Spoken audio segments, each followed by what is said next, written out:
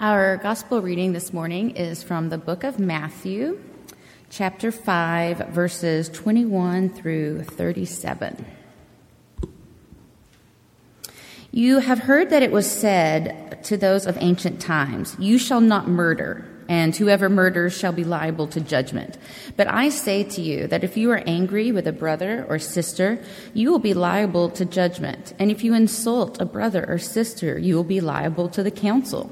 And if you say, "You fool," you will be liable to the hell of fire. So when you are offering your gift at the altar, if you are remembering that your brother or sister has something against you, leave your gift there before the altar and go. First, be reconciled to your brother or sister, and then come and offer your gift. Come to terms quickly with your accuser while you are on the way to court with him, or your accuser may hand you over to the judge, and the judge to the guard, and you will be thrown into prison. Truly, I tell you, you will never get out until you have paid the last penny. You have heard it said, "You shall not commit adultery." But I say to you that everyone who looks at a woman with lust has already committed adultery with her in their heart. If your right eye causes you to sin, tear it out and throw it away, for it is better for you to lose one of your members than for your whole body to be thrown into hell. And if your right hand causes you to sin, cut it off and throw it away, for it is better for you to lose one of your members than for your whole body to go into hell. It has also been said, "Whoever divorces his wife, let him give her a certificate of divorce." But I say to you that anyone who divorces his wife, except on the grounds of unchastity, causes her to commit adultery, and whoever marries a divorced woman also commits adultery. Again, you have heard it said that to those of ancient times, "You shall not swear falsely, but carry out the vows you have made to the Lord." But I say to you, do not swear at all, either by heaven, for it is the throne of God, or by the earth, for it is his footstool, or by Jerusalem, for it is the city of the great King. And do not swear by your head, for you cannot make one hair white or black. Let your word be yes, yes, or no, no. Anything more than this comes from the evil one. The word of the Lord.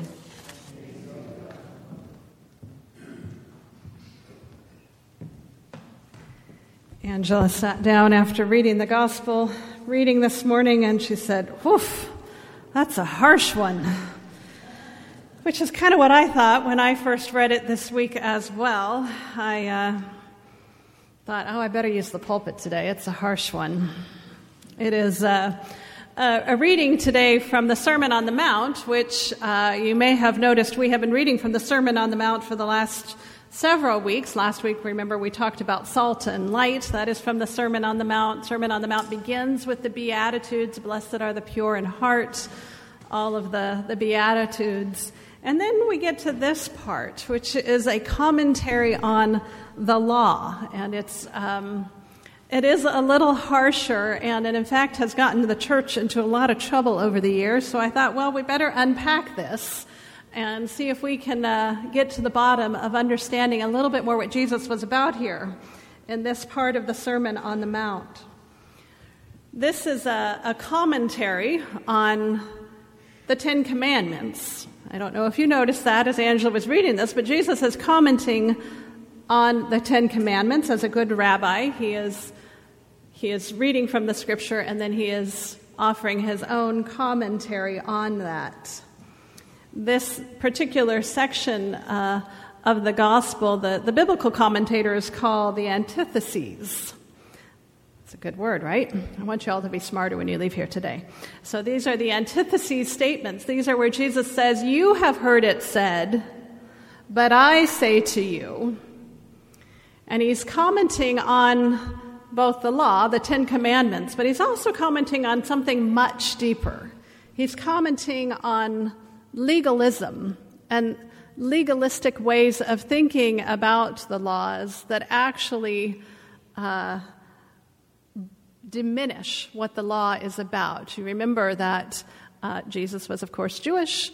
All of his followers are Jewish, and so they are people who are bound by the law of Torah, which is, of course, not just the 10 Commandments, but the other 600-plus commandments that go with it, laws that govern everything from what you eat to where you sleep to marriages to all relationships within the covenant of Israel.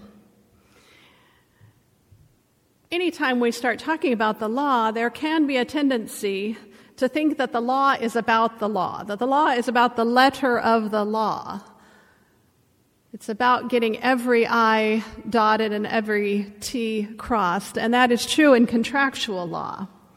But in covenantal law, that is the law that bound the people of Israel together, it's about more than just dotting I's and crossing T's. It's about relationships.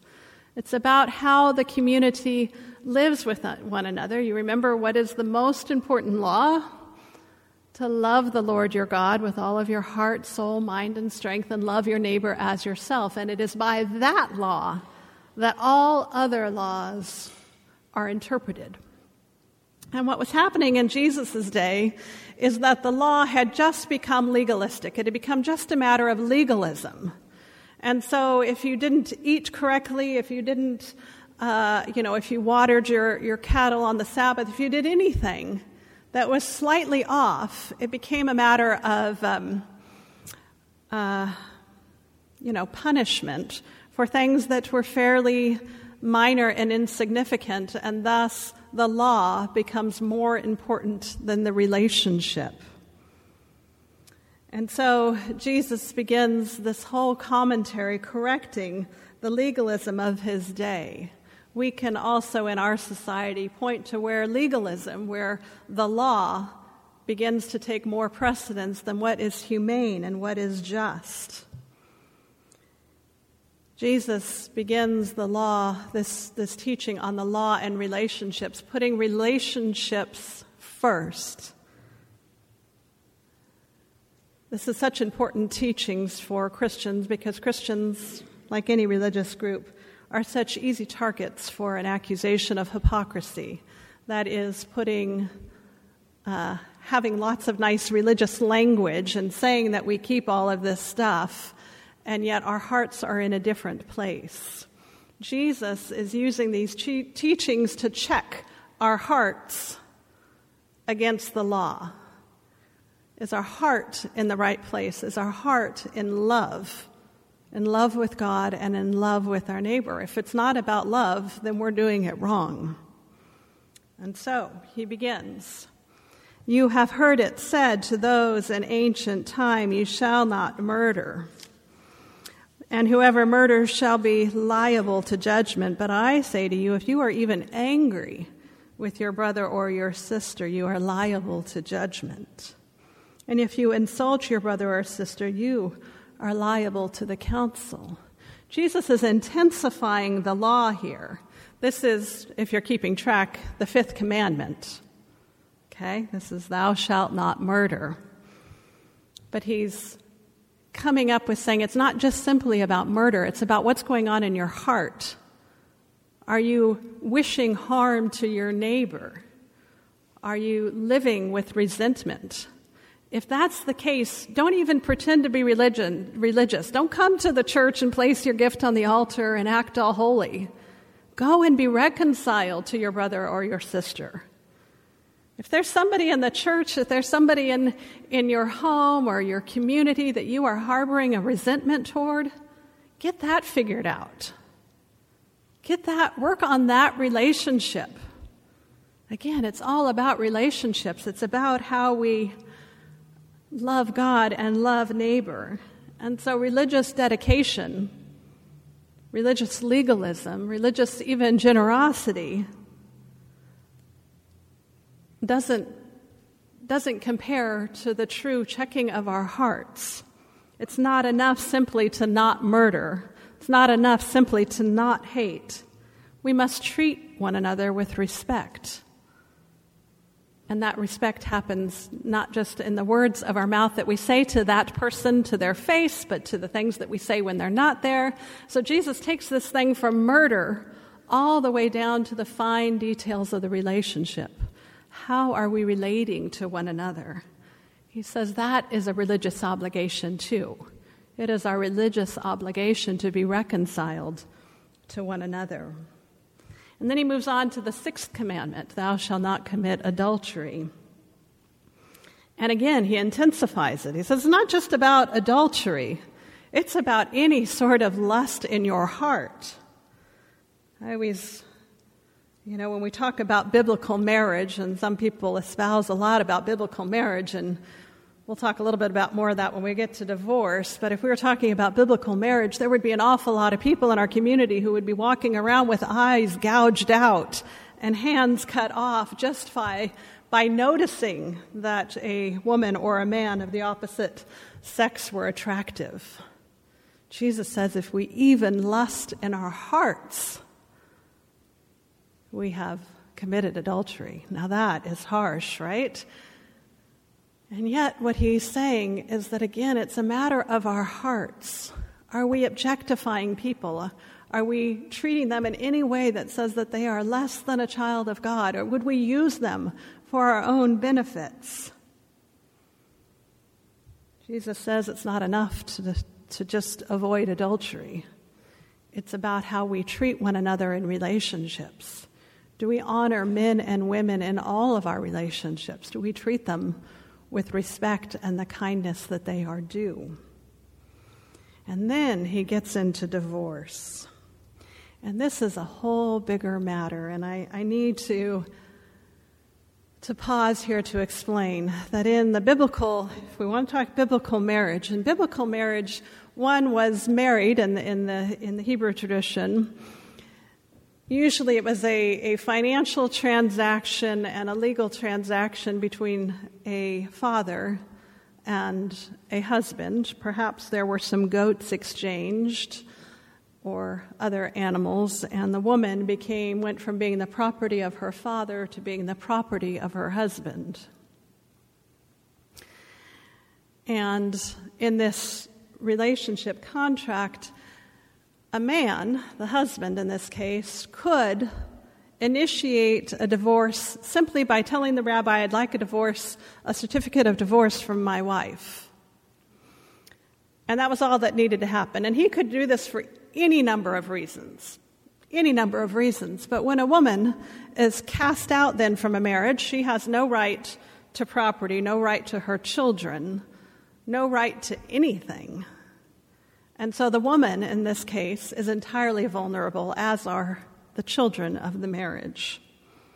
And so when Jesus says, thou shalt not divorce, he was correcting a situation where men were just casting aside women, their wives, when they moved on to the next thing. So he says, unless there is a case of adultery, there is no reason for this. Again, Jesus is trying to protect the most vulnerable. He's trying to protect the women and the children. So this does not compare to modern marriages of I don't know that anybody here entered into a marriage that involved the exchange of goats or property. This is not this kind of a marriage. It's not enough to follow the letter of the law when it comes to divorce. Rather, we must treat one another with respect. We must take care of the vulnerable. I have heard plenty of sermons where this is used to shame anybody in the congregation who has gone through a divorce, or it's used to shame women who have been abused in marriages and physically, sexually, or emotionally assaulted. That is not what this passage is about. This is Jesus correcting a Deuteronomic understanding of marriage where a woman could just be simply written off with a piece of paper and tossed to the street. This is not a modern understanding of marriage, but I think what Jesus is doing in intensifying this law and this teaching is he is protecting again the relationship.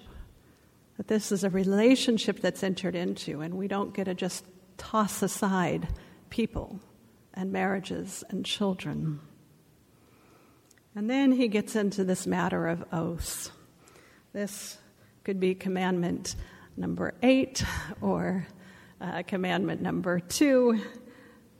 He says it's not enough to just not say things that are false, to swear falsely, or to lie to another person, but that we must speak truth in our hearts and have such integrity in our lives that we are without question, that we don't even need to swear on a stack of Bibles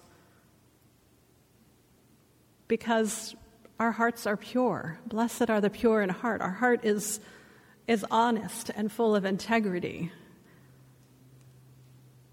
These teachings, these first 4 antitheses, are about sort of calling us back to relationship with one another, putting relationship with one another, putting relationship with God above all else. And this requires checking our own hearts.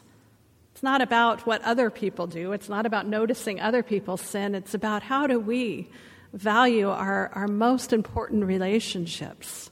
What do we do with our anger? What do we do with our lust?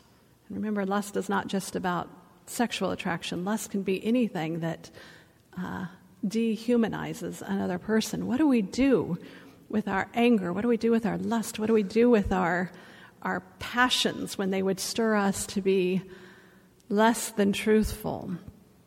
When they would cause us to speak falsely about our neighbor or even to gossip? These are things that don't lift up the body of Christ. They don't honor the covenant that we share with one another or the covenant that we make in the world. And as Christians, we make covenant with one another, but also with how we live out in the world. That these become matters of our integrity and our honesty. And so we move ourselves away from those accusations of hypocrisy. We're all going to slip. But that we center ourselves so in our hearts, letting our hearts be pure in how we relate to one another, that we can live peacefully in community with one another. As we go into this week, I want to invite you to do this thing of checking your heart, to be mindful this week, mindful of when you feel angry with someone and what you do with that anger. Do you seek reconciliation? Do you harbor it in your heart? Do you speak falsely or unkindly about a neighbor? Or do you bring your concerns directly to them? Do you honor the relationships that you hold most dear? I'm hoping nobody in this room is working through an adulterous situation, but how do we honor the integrity of our other relationships and our marriage relationships and such that our hearts are pure? These are hard teachings today. These are not the fluffy parts of the Sermon on the Mount that just make us feel warm and fuzzy inside, but they are the parts of the Sermon on the Mount that really require us to check ourselves, to check our relationships, to check our hearts. And so I invite you this week to be thoughtful, to be prayerful, and to be aware of your own heart. Let us pray. God, there are times when Jesus' words speak to us of joy and healing, of life abundant, and of grace and peace. And there are other times when Jesus' words hit home. They remind us of the ways that we have broken covenant with one another, the ways that we have harbored anger, resentment, or even lust in our hearts. God, open our hearts to your love today. Open us to hearing these words not as condemnation, but as a call to love and purity.